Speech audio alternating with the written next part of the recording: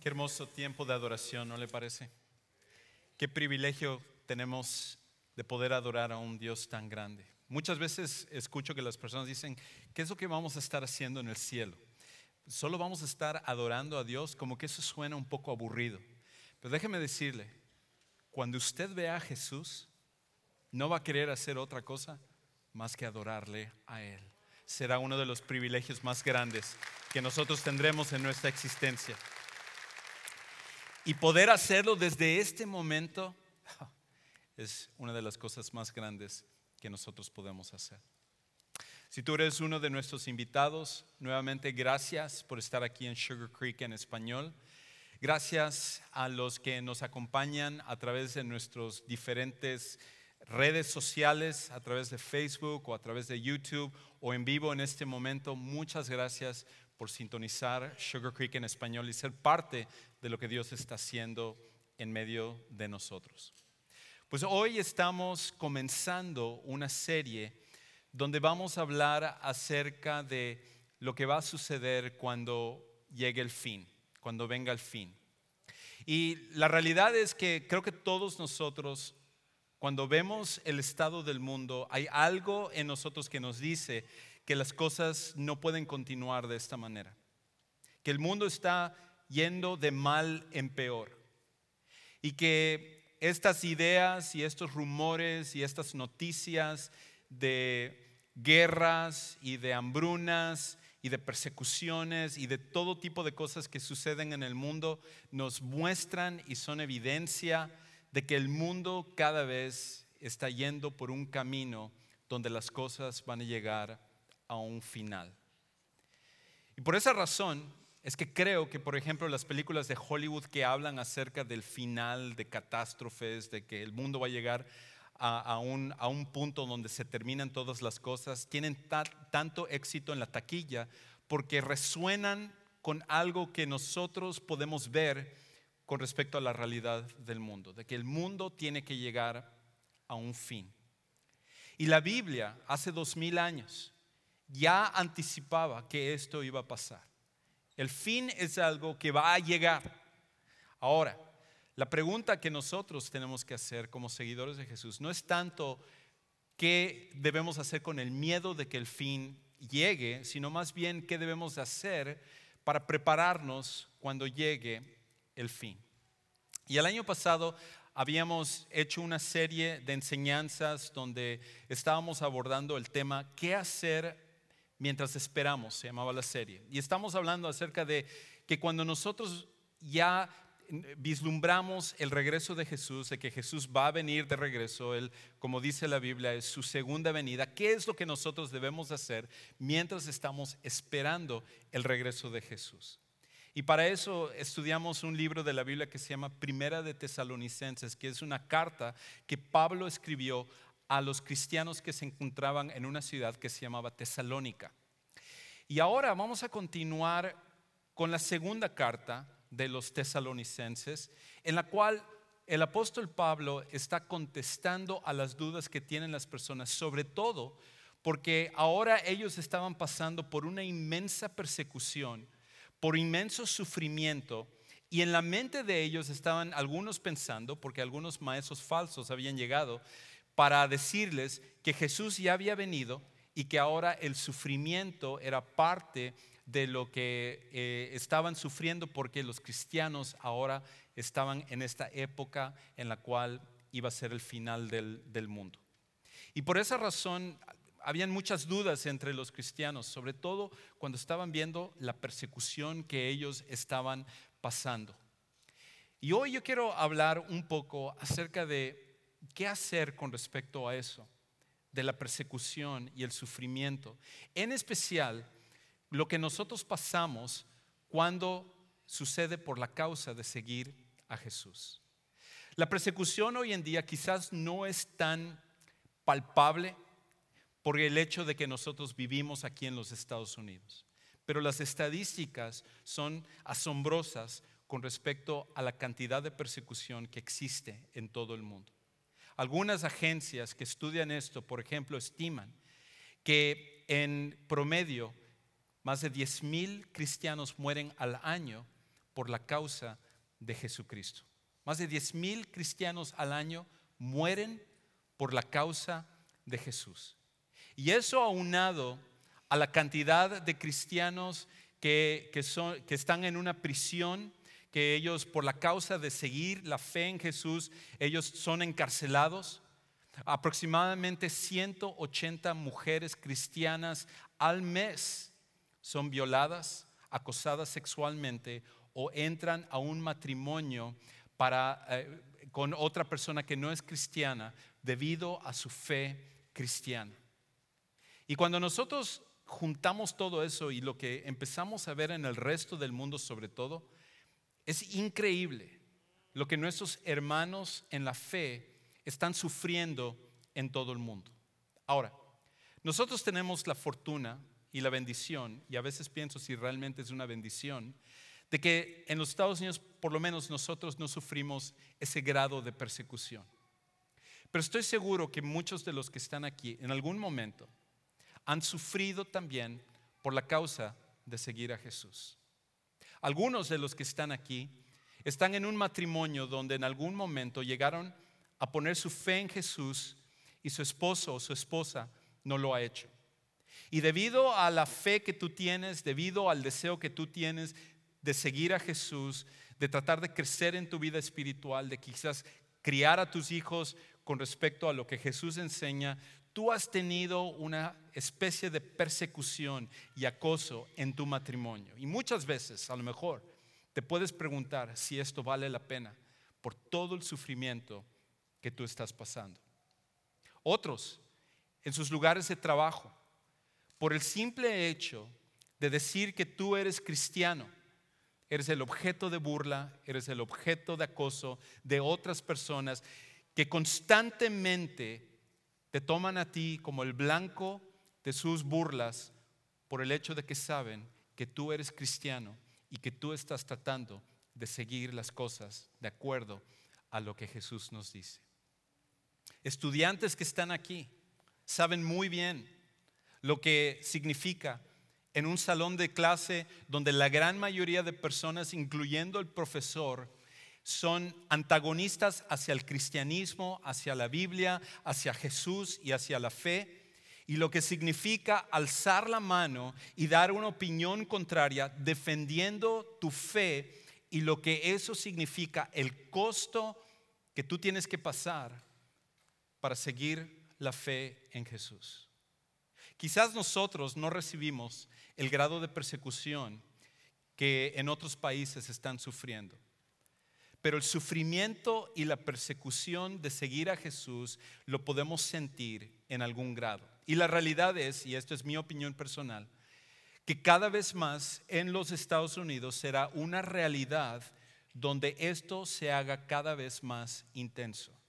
Donde ser cristiano te va a costar por el hecho de lo que significa seguir tu fe en medio de un grupo de personas que rechaza a Jesús y rechaza el cristianismo.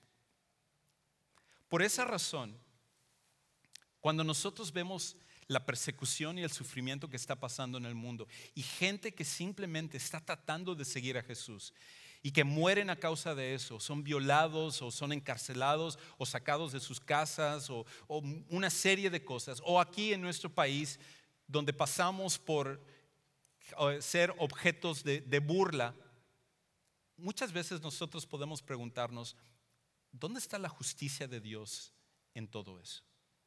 ¿Por qué Dios permite que yo pase por eso y que otras personas se burlen de mí, o que en mi matrimonio yo tenga problemas por tratar de seguir a Jesús, o en mi familia yo tengo parientes que dicen, oh, ahí viene el aleluya, ahí viene el que le gusta ir a la iglesia, se cree mejor que todos nosotros, y eres el objeto de burla o en tu trabajo o en la escuela, y tú dices, ¿cómo es justo de que yo pase por estas cosas si simplemente lo único que yo estoy tratando de hacer es el de seguir a Jesús? ¿Dónde está la justicia de Dios? ¿Y por qué Él permite esto? Inclusive, una de las cosas que nosotros podemos llegar a una conclusión cuando vemos todo esto y vemos todo lo que tenemos que pasar, es que podemos decir que el sufrimiento, la persecución y el sufrimiento niegan la justicia de Dios. La persecución y el sufrimiento niegan la justicia de Dios. Y a lo mejor tú lo has pensado en alguna ocasión. A lo mejor tú mismo te has dicho, wow, yo estoy pasando por todo esto. Yo le estoy pidiendo a Dios, Dios, ayúdame a ser honesto en mi trabajo, y la gente me hace más problemas por eso. O Dios, yo estoy tratando de estudiar, estoy tratando de sacar buenas calificaciones, pero mi propio maestro o mis propios compañeros se oponen a mí simplemente porque yo soy cristiano, o en mi matrimonio, o con mis hijos, o cualquiera que sea la situación. Y tú puedes llegar a la conclusión de decir que todo esto de la persecución y el sufrimiento al final están negando la justicia de Dios. Dios y su justicia no es algo que nosotros podemos ver en medio de nuestras situaciones. Y si esa es la conclusión a la cual tú has llegado, el día de hoy yo quiero hablarte acerca de cómo esto en realidad no niega la justicia de Dios, sino que, como vamos a ver en un momento, es evidencia de la justicia de Dios. Y en medio de un grupo de personas como los cristianos que se encontraban en Tesalónica, ellos de forma palpable y probablemente mucho más severo de lo que cualquiera de nosotros estaremos viviendo en algún momento de nuestro caminar cristiano, ellos también se preguntaban, ¿dónde está la justicia de Dios en medio de todo esto? ¿Dónde está Dios para protegerme en medio de lo que yo estoy pasando, de persecución y sufrimiento? Si tienen sus Biblias con ustedes, les voy a invitar a que lo abran en Segunda de Tesalonicenses, y vamos a comenzar viendo lo que es estos primeros 12 versículos, en realidad versículos 3 al 12, y vamos a ver un poquito acerca de la situación que ellos estaban viviendo y lo que el apóstol Pablo les dice a ellos, que es algo que nosotros también necesitamos aplicar para nuestras vidas. Que los principios que vamos a ver que ellos tuvieron que implementar en sus vidas son los mismos principios que tú y yo necesitamos ahora en nuestra realidad, o en la realidad que estaremos viviendo, porque nuevamente yo estoy completamente convencido de que todos los que somos cristianos estaremos pasando por persecución y sufrimiento por la causa de Jesús. Así que escucha cómo comienza diciendo el versículo 3 de este capítulo primero de Segunda de Tesalonicenses. Comienza diciendo esto: siempre tenemos que dar gracias a Dios por ustedes, hermanos, como es justo, porque su fe aumenta grandemente, o otra palabra ahí es exponencialmente. Y el amor de cada uno de ustedes hacia los demás abunda más y más. Ahora, en la primera carta que Pablo les había escrito, él les anima precisamente a que mientras estamos esperando el regreso de Jesús, una de las cosas que como cristianos necesitamos hacer es que necesitamos crecer en nuestro amor los unos hacia los otros, necesitamos crecer en nuestro amor hacia Dios, y eso es exactamente lo que ellos hicieron. De hecho, esta carta fue escrito aproximadamente un año, 12 meses después de la primera carta, y cuando ellos recibieron esta primera carta de Pablo, Pablo estaba en la ciudad de Corinto y él escribe esta carta animándoles a ellos a que ellos se enfoquen en crecer en su relación con Dios y en su relación con otras personas. Ellos lo toman de una forma muy seria y se empiezan a dedicar a esto. Y de hecho llega a tal punto que cuando a Pablo le llegan las noticias de cómo está este grupo de cristianos, les llega la noticia de que ellos estaban haciendo exactamente lo que debían de hacer. Que su amor por Dios y su amor por otras personas estaba creciendo de una forma increíble.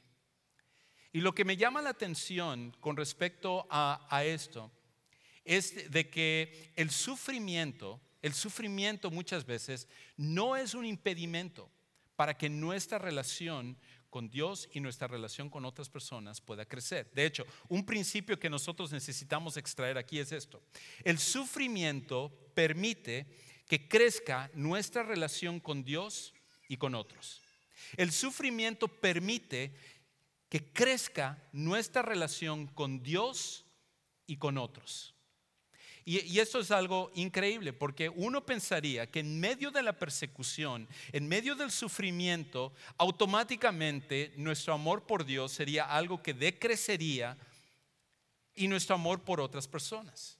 Pero lo que encontramos es, tanto en estos cristianos de Tesalónica como en la realidad que ha pasado a través de la historia, es que hasta cuando tú estás siendo acosado, perseguido y pasando por sufrimiento en tu vida por la causa de Jesús, ninguna de esas cosas al final es un impedimento para que tu amor por Dios, tu relación con Él pueda crecer y tu amor por otras personas puedan crecer. De hecho, muchas veces en medio de esto, tu relación con Dios se hace mucho más real y tu amor por otras personas también.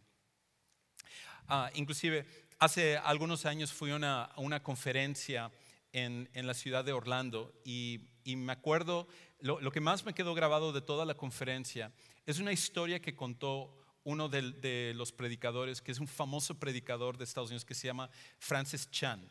Y Francis Chan, él es un pastor que está en California, un gran predicador y un gran pastor que está haciendo trabajo en todo el mundo.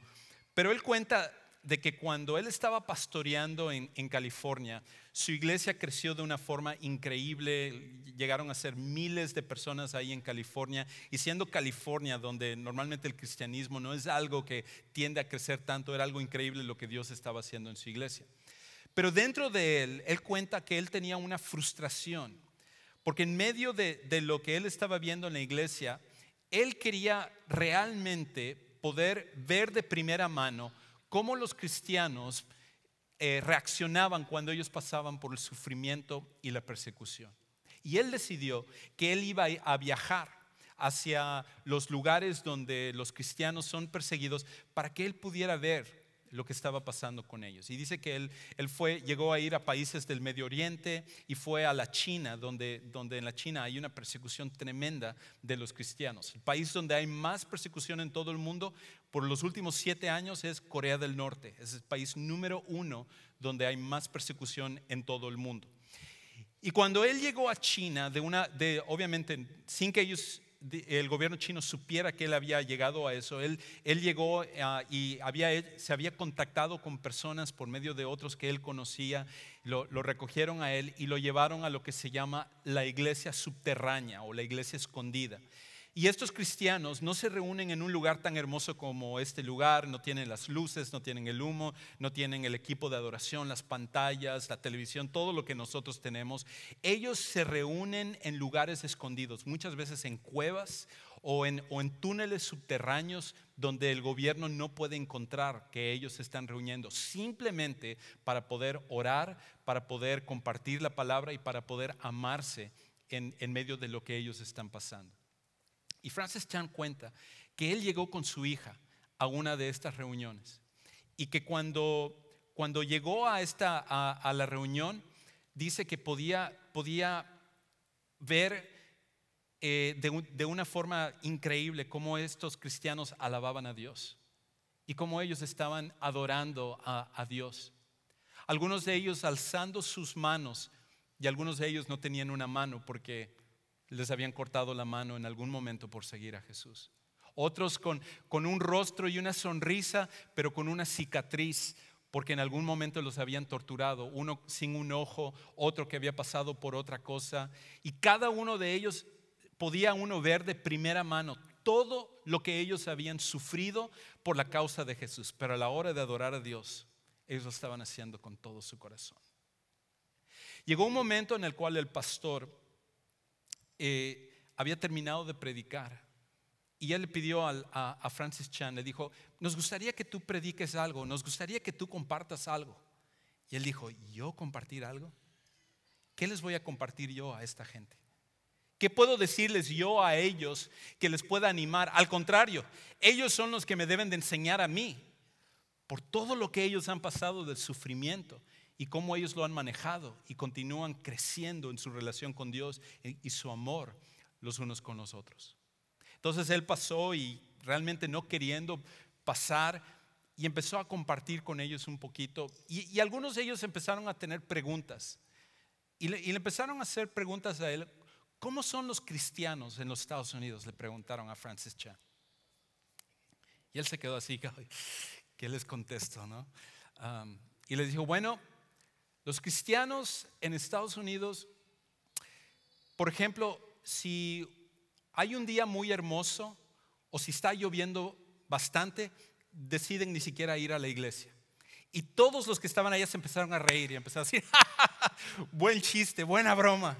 Y él empezó a decir, cuando los cristianos pasan por mucho sufrimiento o pasan por algún problema, igual se alejan y dejan de ir a la iglesia. Y todos ellos igual riéndose así a carcajadas. Inclusive dice que en algún momento él se volteó hacia su hija y él se vieron como diciendo, qué raro está todo esto, ¿verdad? Porque no esperaban una reacción. Porque en la mente de ellos, la razón por la cual se reían es porque estaban pensando que Francis Chan estaba bromeando, que era un chiste. Porque en su mente ellos no podían imaginarse que los cristianos tomaran el cristianismo de una forma tan ligera, al punto en el cual ponen otras cosas antes que a Cristo. Y Francis Chan dice que él les preguntó a ellos, ¿y ustedes no tienen gente cristiana que por ejemplo se desaniman y ellos se quitan de la iglesia y dejan el cristianismo? Y ellos se volteaban a ver así como diciendo, ¿de qué está hablando él? Decían, no tienen ustedes cristianos como que están en el cristianismo pero a medias, no están así completamente apasionados por Cristo, por crecer en su relación con Dios y crecer en su relación con otros. Y ellos decían, no, nosotros nunca hemos escuchado eso. Y uno de ellos se levantó y le dijo, la razón por la cual no tenemos nada de eso es porque ¿quién en su sano juicio seguiría a Jesús sabiendo que va a ser perseguido para hacerlo a medias? La persecución muchas veces puede permitir que nosotros crezcamos en nuestra relación con Dios y nuestra relación con otros. La pregunta es, ¿qué es lo que estamos permitiendo que esto nos ayude a nosotros? Porque en nuestro pensamiento americano, nuestro pensamiento occidental, nosotros muchas veces pensamos que Dios nos debe una vida donde no tengamos problemas, donde no tengamos persecución, pero la persecución y el sufrimiento, al contrario, permiten que nuestro amor por Dios y por otros puedan crecer de una forma increíble. Los cristianos de Tesalónica lo estaban viviendo y ahora nosotros también lo podemos ver en nuestra realidad también. Ahora el pasaje continúa y él continúa diciéndoles esto en el versículo 4. Por lo cual, nosotros mismos hablamos con orgullo de ustedes entre las iglesias de Dios. Nosotros estamos tan orgullosos de lo que ustedes están haciendo, de continuar adelante en medio de la persecución, en medio de lo que están pasando, porque lejos de cuestionar la justicia de Dios, como vamos a ver en un momento, Él nos va a sentar un principio y Él les dice esto: sobre todo por su perseverancia o firmeza y fe en medio de todas las persecuciones y aflicciones que soportan. Esa perseverancia en medio de todo esto, esta es una señal evidente del justo juicio de Dios, para que sean considerados dignos del reino de Dios, por el cual en verdad están sufriendo. Y aquí es donde viene el siguiente principio que nosotros necesitamos recordar, y es esto: la perseverancia en el sufrimiento es evidencia de la justicia de Dios.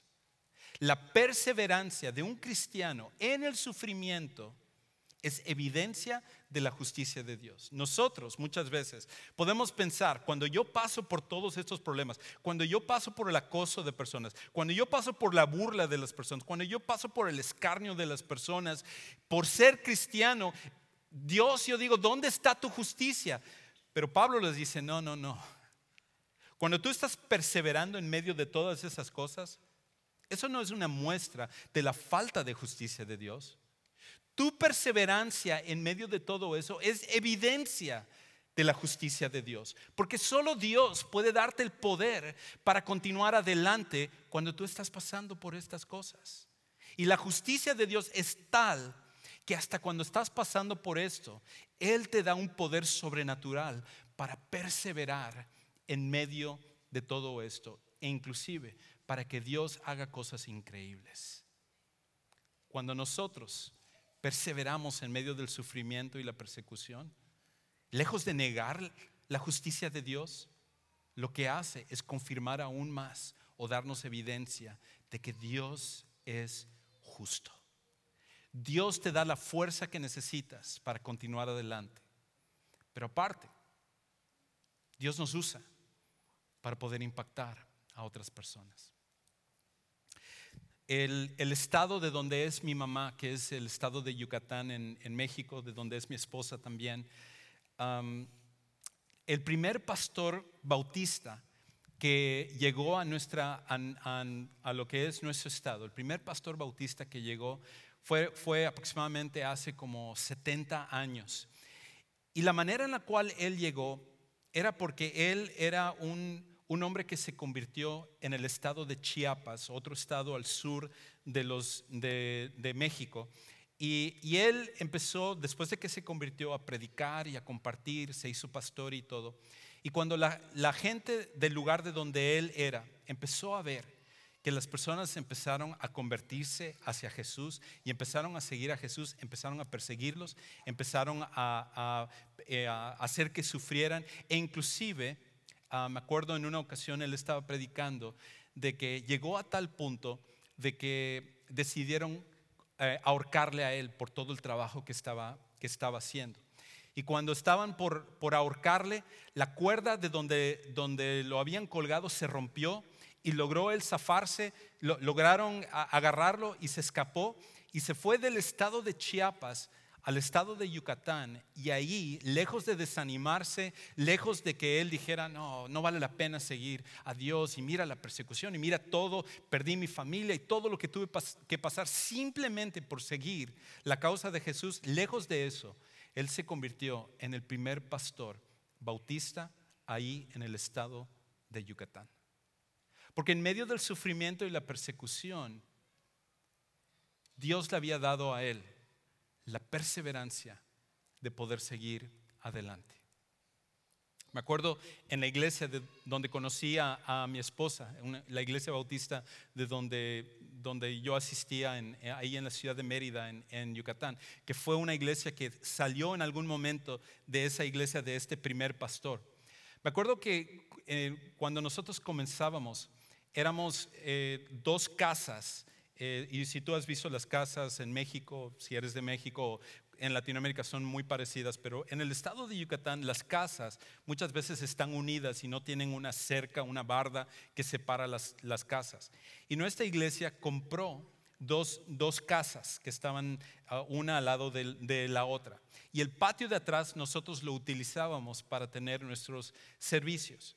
Y debido al gran frío que hay en Yucatán, mentira, un gran calor que hay en Yucatán, gran calor que hay en Yucatán, nuestra iglesia solamente podía poner un techo de lámina para poder resguardarnos en la mañana cuando teníamos nuestras actividades y luego también en la noche. Me acuerdo que en varias ocasiones nosotros estábamos en nuestro servicio, una reunión como esta, y estábamos cantando y adorando con todo nuestro corazón, cuando de repente escuchamos ¡plá! ¡Plá!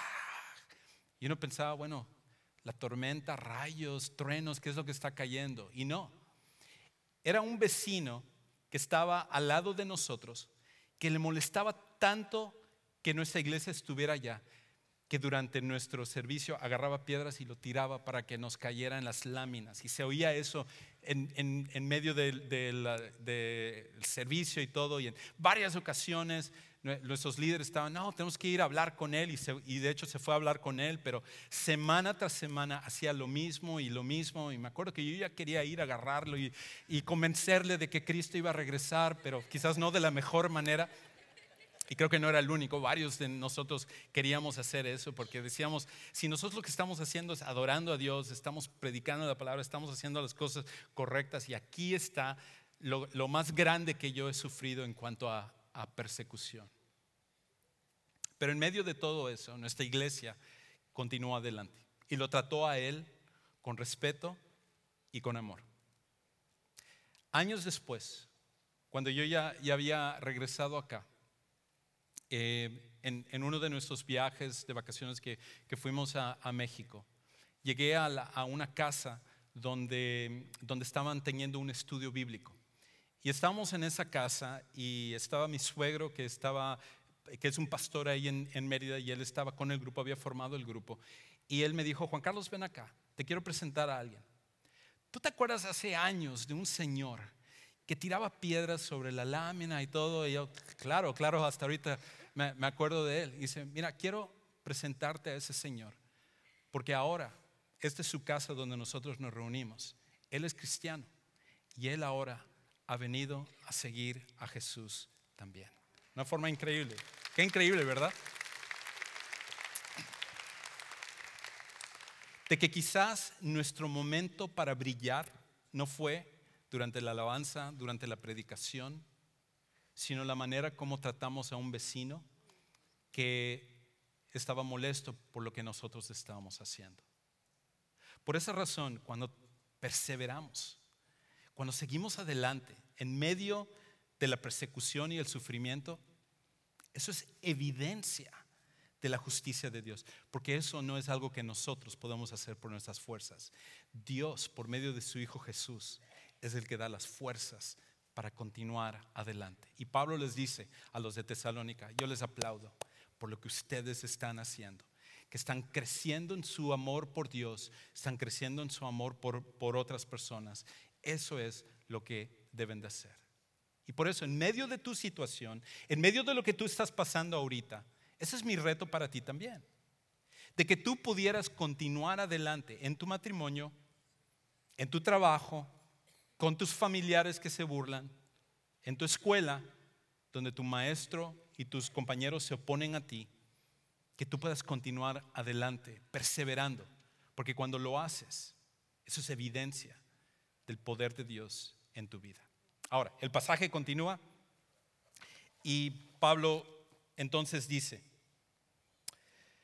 porque después de todo, es justo delante de Dios que Él pague con aflicción a quienes los aflijan a ustedes, pero que Él les dé alivio a ustedes que son afligidos y también a nosotros. Cuando el Señor Jesús sea revelado desde el cielo con sus poderosos ángeles en llama de fuego, dando castigo a los que no conocen a Dios y a los que no obedecen al Evangelio, las buenas nuevas de nuestro Señor Jesús.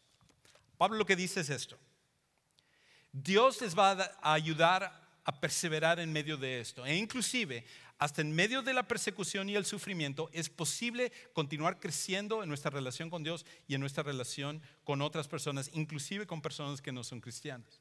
Pero esto no es algo que van a tener que sufrir para siempre. Va a llegar un momento en el que la justicia de Dios dice: hasta aquí llegó, aquí se acabaron las cosas, y ahora a cada persona hay que darle lo que es justo. Y Pablo lo que dice es: va a llegar un momento en el cual el sufrimiento que tú estás pasando en este momento se va a acabar. Lo que tú estás ahora sufriendo de ser perseguido, burlado por otras personas, eso se va a acabar. No va a ser para siempre. Y el momento en el cual se va a acabar es cuando Jesús regrese. Cuando Jesús regrese, Él va a poner en orden todas las cosas. Él va a hacer que la gente que al final decide no seguirle a Él, paguen por lo que ellos han hecho, y también a los que han perseverado, ellos van a tener una recompensa justa por lo que nosotros hemos sufrido en esta vida. Por lo tanto, el principio que Él nos comunica es este. Es lo que Pablo dice, es que el sufrimiento es temporal, pero el juicio es eterno. El sufrimiento que tú estás pasando es grave. No quiero minimizarlo, no quiero decir es poca cosa. Muchos de los que están aquí a lo mejor están pasando por situaciones difíciles y dicen: yo a veces hasta dudo acerca de seguir adelante. Pero déjame decirte, tu sufrimiento es temporal. Lo que estés pasando es solamente por una temporada. Pero cuando venga el juicio de Dios, eso va a ser para la eternidad. Eso será para siempre. Y por lo tanto, una de las cosas que nosotros necesitamos hacer para continuar animados hacia adelante es recordar que el sufrimiento no es para siempre. Pero lo que le espera a las personas que han rechazado a Jesús, eso sí es para siempre. De hecho, el regreso de Jesús será una pesadilla para los que le rechazaron y un sueño para los que le siguieron. El regreso de Jesús será una pesadilla para los que le rechazaron y un sueño para los que le siguieron. De hecho, Pablo lo dice de esta manera.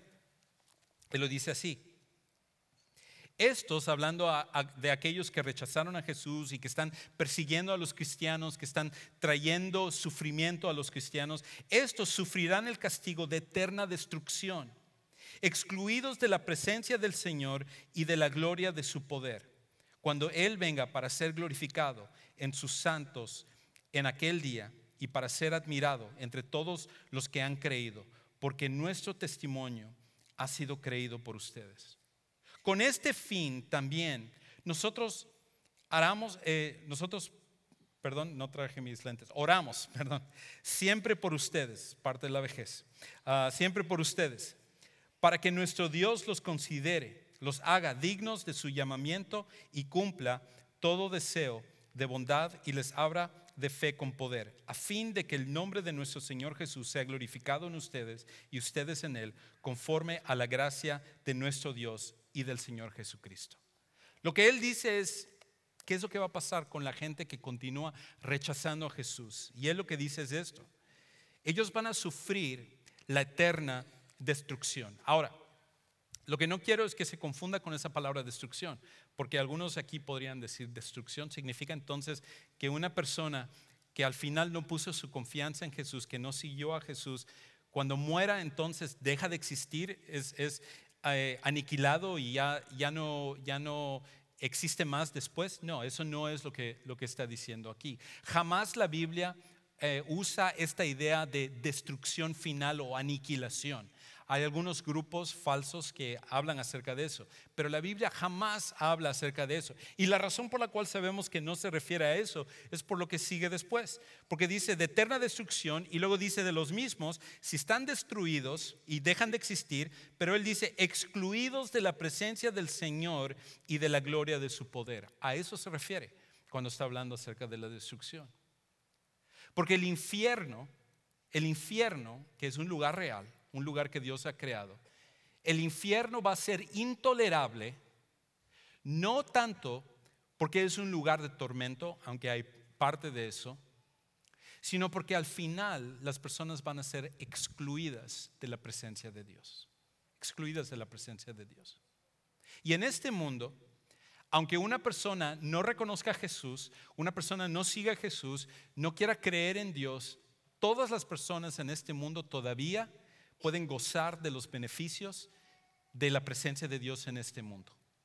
Y por lo tanto, cuando tú estás separado de la fuente del amor por toda la eternidad, cuando tú estás excluido de la fuente del bien para toda la eternidad, cuando tú estás excluido de la fuente de la belleza por toda la eternidad, cuando tú estás excluido de la fuente de luz por toda la eternidad, eso será un infierno.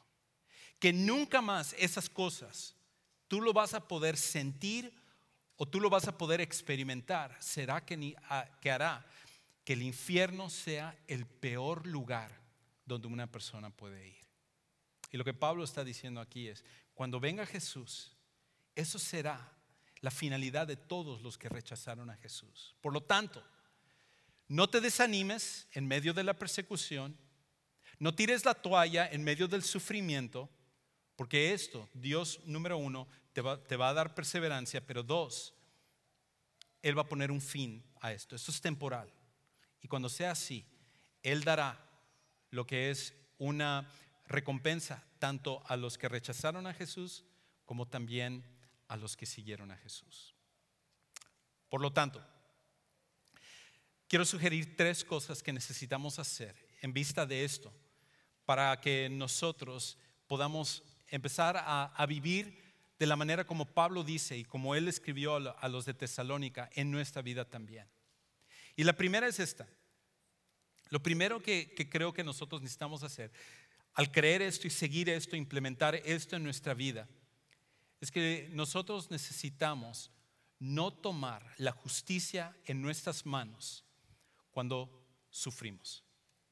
No tomes la justicia en tus propias manos cuando sufras, porque cuando la gente se burla de ti, cuando la gente te hace cosas, cuando la gente está trayendo sufrimiento a tu vida por el hecho de ser cristiano, nuestra reacción natural es querer desquitarnos de esas personas.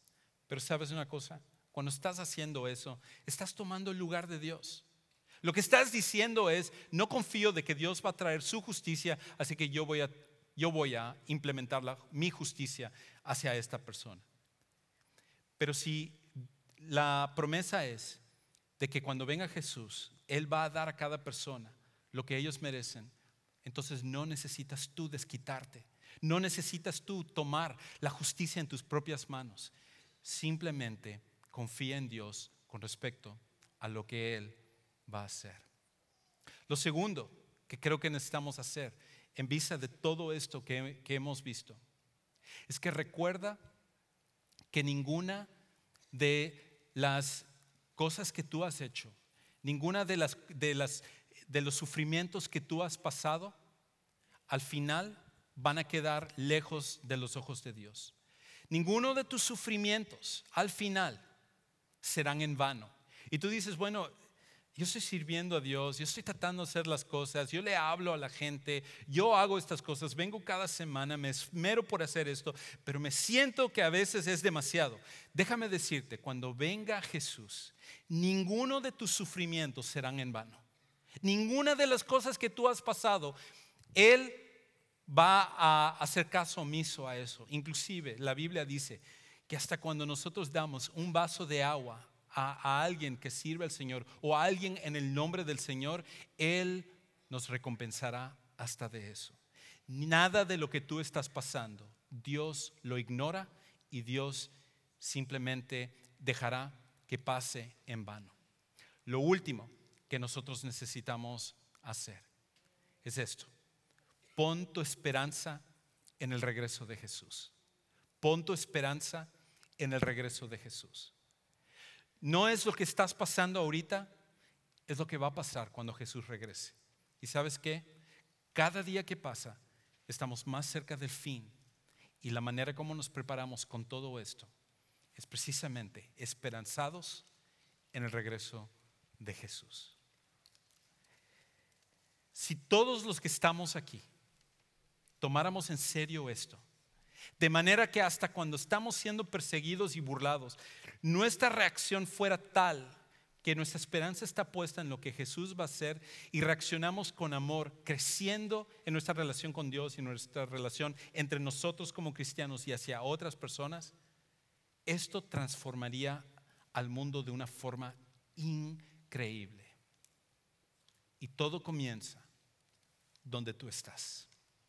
Dios quiere usarte a ti para que esta sea una realidad con respecto a tu vida. Para algunos de los que están aquí, va a comenzar esta trayectoria primero viniendo a reconocer a Jesús como tu Salvador personal. Quizás tú estás aquí y toda tu vida tú has creído que tu religión en la que naciste, la que nació tu familia, es suficiente para que estés bien con Dios. A lo mejor tú te consideras una muy buena persona y dices: bueno, yo no me acuerdo de haber perseguido o hecho sufrir, por lo menos a muchos cristianos, unos que sí me caían mal, pero no a tantos. Y tú estás pensando: yo soy una muy buena persona. Pero déjame decir, tu moralidad y mi moralidad, la de cualquier persona, nunca será suficiente para poder alcanzar a Dios. Por esa razón, Dios envió a Jesús la primera ocasión para que nosotros tengamos la oportunidad de ser perdonados de nuestros pecados y que nuestra vida pudiera ser transformada. Y un día Jesús va a regresar por todos aquellos que tomaron esa decisión. Y el día de hoy tú puedes tomar esa decisión y confiar en Jesús para tu vida.